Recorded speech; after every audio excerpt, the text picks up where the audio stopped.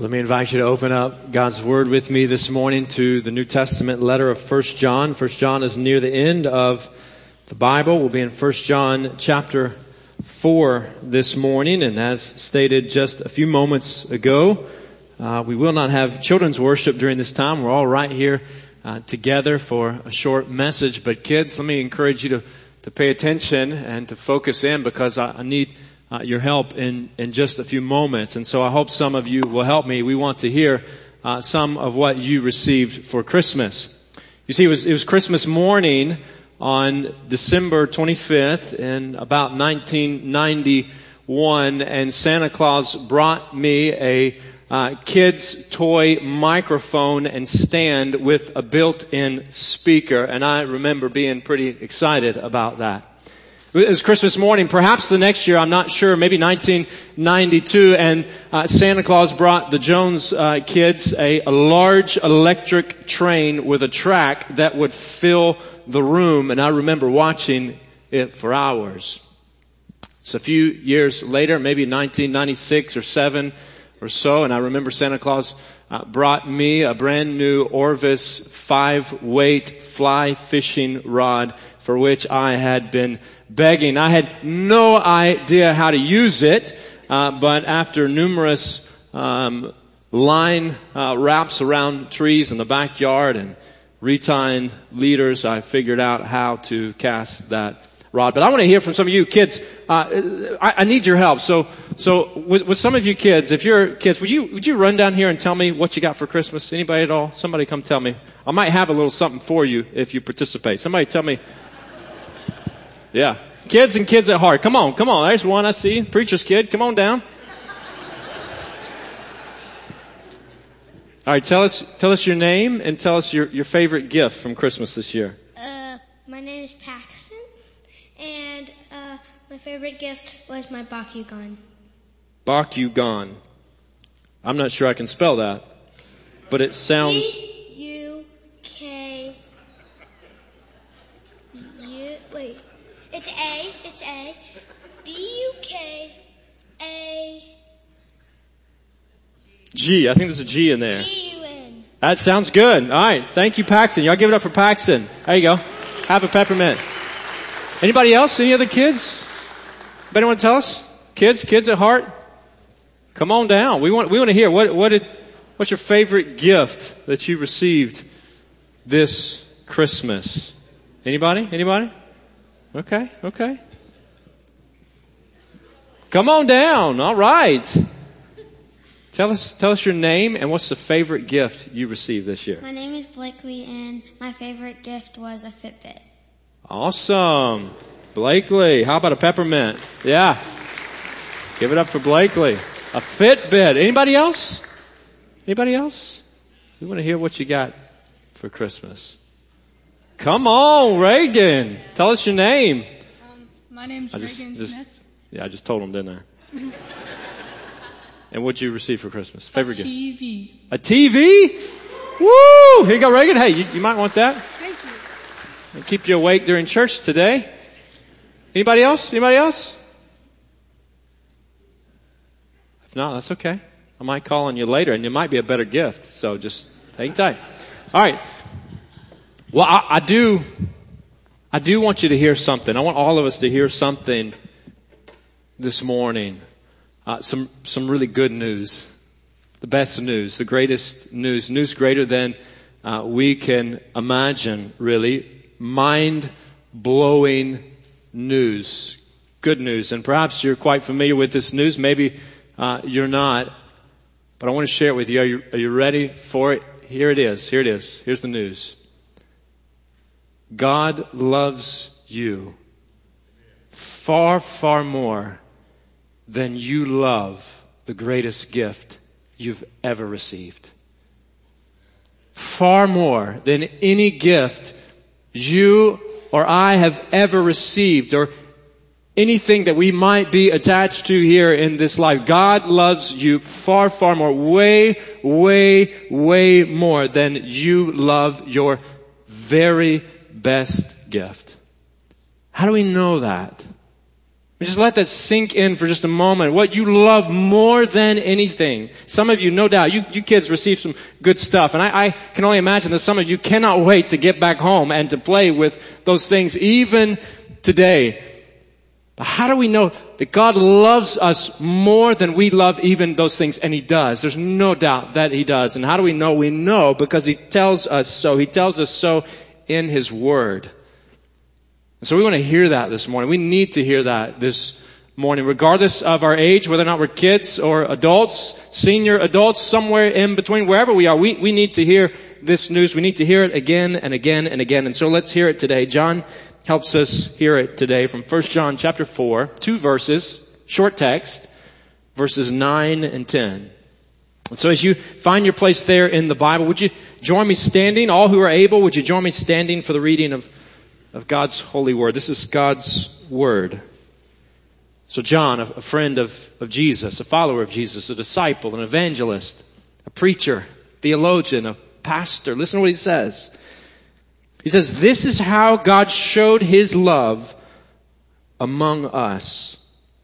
He sent His one and only Son into the world that we might live through Him. This is love. Not that we loved God, but that He loved us and sent His Son as an atoning sacrifice for our sins. And oh God, we pray that You would help us to understand this truth. Drive it home in our hearts, in our minds, in our lives today. And it's in Jesus' name we pray. Amen. We may be seated. Just a moment ago, I said that God loves you more than you love your greatest gift. He loves you more than anything or anyone that you love. It's true for all of us. How do we know this? The Bible says that God showed us His love, or that He proved His love, or that He demonstrated His love. He expressed His love, or He manifested His love by sending His only Son to us. God showed us His love by sending His only Son. That's what John says. That's what the Bible says. God showed us His love by sending His only Son. Now today's text, these couple of verses present the coming of Jesus from God the Father's point of view. Right, from the Father in heaven. We believe, as Christians, we believe that there's one God who is three persons. He is Father, Son, and Holy Spirit. Of course, Jesus is the Son. And our text presents the coming of Jesus, the birth of Jesus, the ministry of Jesus, the mission of Jesus from the Father's perspective. It says, this is how God showed His love among us. He sent His one and only Son.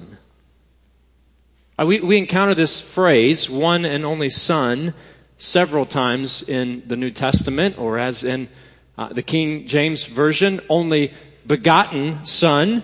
John uses it a few times to describe Jesus. Listen to what John says in John chapter 1, verse 18, describing who this is who has come. He says, no one has ever seen God. We learned that from the Scriptures. In fact, remember way back when we were in Exodus, we remember Moses prayed to God, God, I want to see You. I want to see Your glory. I want to see You, all of You, for who You are. I want more of You. And God said, no, you can't see Me and live. So I'm only going to give you as much as you can handle. John says, no one has ever seen God.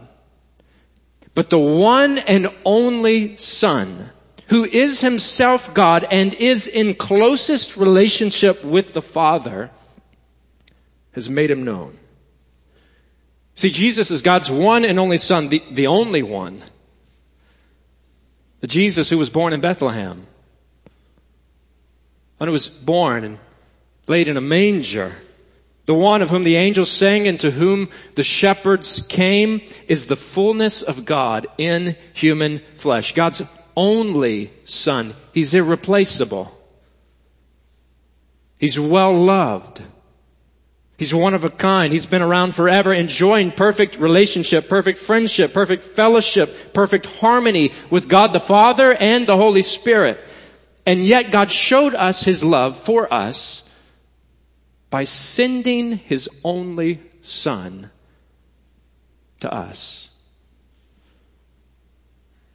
Any kids or students? Anybody want to help me read this morning? Anybody want to read a verse? Hey, there's a gift involved. Anybody willing to read the verse you know? Come on, Andrew.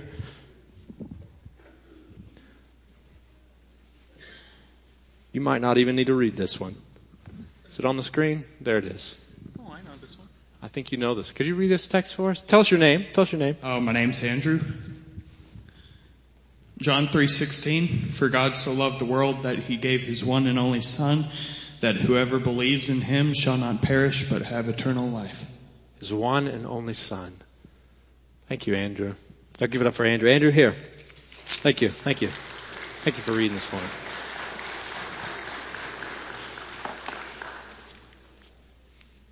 John 3:16. Right? A well-known, somebody else might read it the next time. Yeah, some of you think, yeah, I saw that green stuff. I don't know how much it was. Don't tell them. Make them think it's a lot. You see, John wants us to know Jesus is God's one and only Son. He's unique. He's well loved.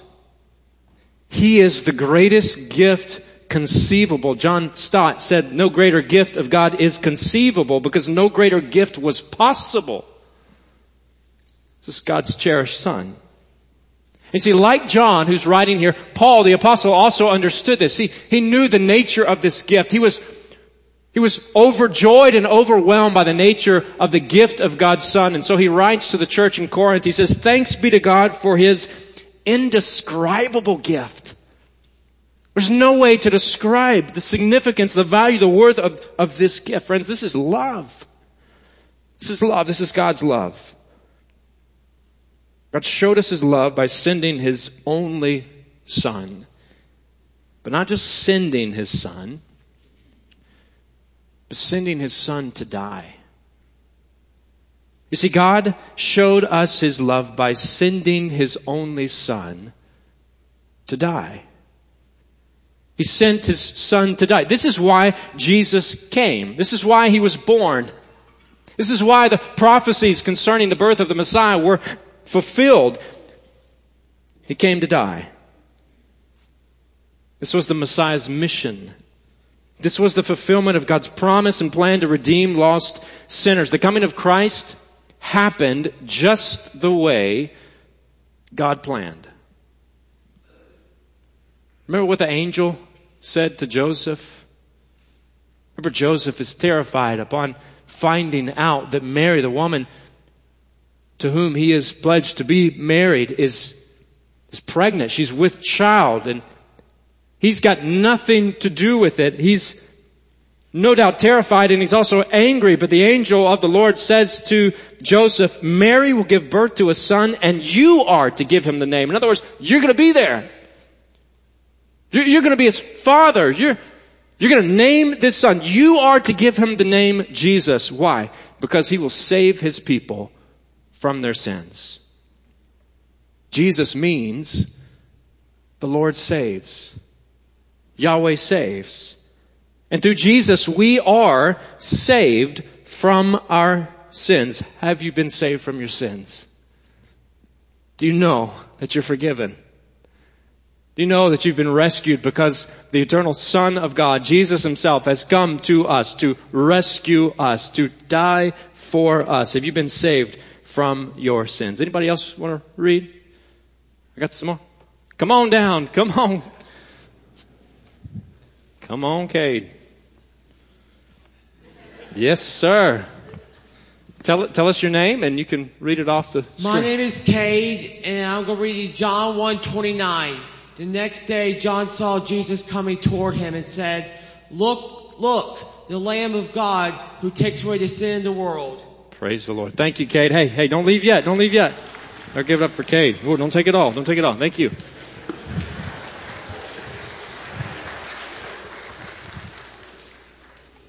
The Lamb of God. He's God's Lamb, sent of God by God. He's the Lamb of God, implying that He's a sacrifice headed to the slaughter. And this is how we know what love is. John says, Jesus Christ laid down His life for us. This is love. God's love. It's not simply an abstract principle or a mushy sentiment, but a deep care and lasting commitment to save us. Such love, care, and commitment that God sent His one and only Son, His only begotten Son, His unique Son, to die for us. This is love. And salvation comes through sacrifice. Jesus came to be sacrificed. He came to die. He was born to die. In our short text, in 1 John chapter 4, verses 9 and 10, John doesn't specifically mention Jesus' death, but no doubt it was on his mind. It's implied. Because for John, it's quite clear in the rest of his writing that his theology of salvation includes the death of Jesus. It includes sacrifice. It had to be. It's a central part of his message. The Father sent the Son as an atoning sacrifice, NIV, or to be the propitiation for our sins, ESV and others. Propitiation. It means a sacrifice that satisfies God's just demand for sin to be punished. For He is a righteous judge, a perfect judge. And to say that Jesus is the propitiation for our sins is to say that He took God's wrath, all of it. The full judgment of God for sin. Sin brings divine wrath because God is a just judge. On the cross, Jesus bore that wrath. He bore God's wrath. He did it. He did it. He accomplished it. And He didn't do it for good or moral or deserving folks. Right? This wasn't something reserved for those who make the dean's list or the honor roll or have summa cum laude next to their name. He didn't do it for the ones with great character or who won the sportsmanship award. All good things, by the way. He didn't do it for those folks. He did it for undeserving sinners. For all of us. He did it for undeserving sinners like you and like me. This is love. This is agape love. A love manifested in self-sacrifice. The pursuit of another one's good at one's own cost. The pursuit of our good at God's cost. God sent His Son to die for our sins, verse 10. Friends, God showed us His love by sending His only Son to die for sinners. To die for sinners. See, the depth of God's marvelous and unexplainable love is seen in the sending of His Son, His only Son, Jesus, to rescue totally undeserving sinners. And at Christmas, we celebrate the sending of the Son to be our Savior. We celebrate God's Son, God's great gift to us, not because we are lovable, but because He is love. God is love. In the coming of Christ to die for sinners, God demonstrates His love for us. That's what John is saying. That's what the Bible is saying. Anybody else want to read?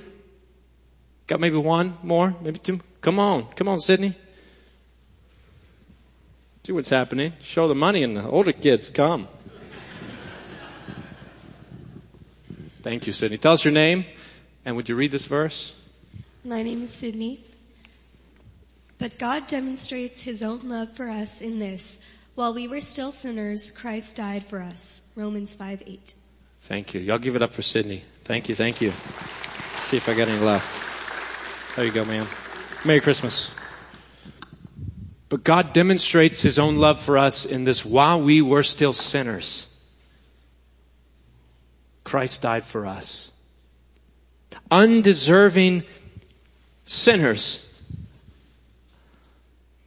And church, isn't this what we've been hearing in our time through Ephesians. If you're visiting with us, we've been working through the New Testament letter to the Ephesians, walking through that message in God's Word that we were sinners in need of someone to rescue us, that we were dead in our sin, continuously rejecting the very God who made us to know Him, rejecting the one who created us in His image and who invited us to know Him and to be in relationship and right relationship and fellowship with Him. We've been hearing that we were sinners rejecting again and again and again this one who made us for Him. Paul says it this way in Ephesians chapter 2. He says, as for you, you were dead. You were dead in your transgressions and sins in which you used to live when you followed the ways of this world and of the ruler of the kingdom of the air, the Spirit who is now at work in those who are disobedient. Paul says all of us, so every single one of us also lived among them at that time. That's where we lived, the realm in which we lived, gratifying the cravings of our flesh and following its desires and thoughts. Like the rest, we were by nature deserving of wrath. All of us. That's what the Scriptures teach. That's what the Word of God says. Undeserving sinners, unworthy recipients of God's good love. Oh, but you know the rest of the story, right? You know that that's not where the story ends. The story of God's love, of His sovereign, eternal, infinite, great love for us while we were still dead in our sins. Paul goes on, he says, but because of His great love for us, we're deserving of His wrath. Living for ourselves, rejecting Him. But because of His great love for us, God, who is rich in mercy, made us alive with Christ even when we were dead in transgressions. It is by grace you have been saved.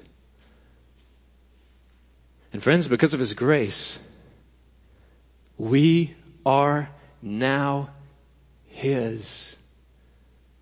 Are you one of His? Are you a recipient of His mercy because you've turned and trusted in Jesus, the only Son of God, for the provision of your salvation, the only provision possible? Are you one of His, a recipient of His love, fully forgiven and set free? Not because you deserved it, none of us do, but because God loved you and invited you to be His. Paul would say it this way, but now in Christ Jesus, you who were once far away. You who were once far away. You weren't His people. You weren't part of His people. You weren't pursuing Him. You didn't know Him. You weren't living for Him. You were separate from Christ and excluded from citizenship among God's people. You weren't part of His kingdom. You who were once far away have been brought near. You've been brought near. You've been brought in by the blood of Jesus Christ. Friends, this is love. Christmas is about God's love. His love for us. His love for undeserving sinners. My, oh my, what a love. Do you know His love? I mean, really, do you know this love? Do you believe that this is who God is, that He is love, and that He has sent His Son to save you, to rescue you? Do you know His love? This is love. You don't need to work for it. Just receive it. Rest in His love. Rest in God's love for you. John says this is how God showed His love among us. He sent His one and only Son into the world that we might live through Him. This is love. Not that we loved God, but that He loved us and sent His Son as an atoning sacrifice for our sins. See, I don't know what this Christmas is like for you. Maybe you're tired. Maybe you are worn slap out. Maybe you're ready for a nap. Maybe you're lonely. Maybe you're missing a loved one who's not with you right now. Maybe you're happy, thrilled about what you've received and can't wait to continue enjoying it. Maybe you're eager. I don't know. I don't know what this Christmas is like for you, but know that the Lord your God loves you. Oh, how He loves you. He loves you more than you could love anything. And so He sent His Son, His only Son, to save you. So know His love. Believe it.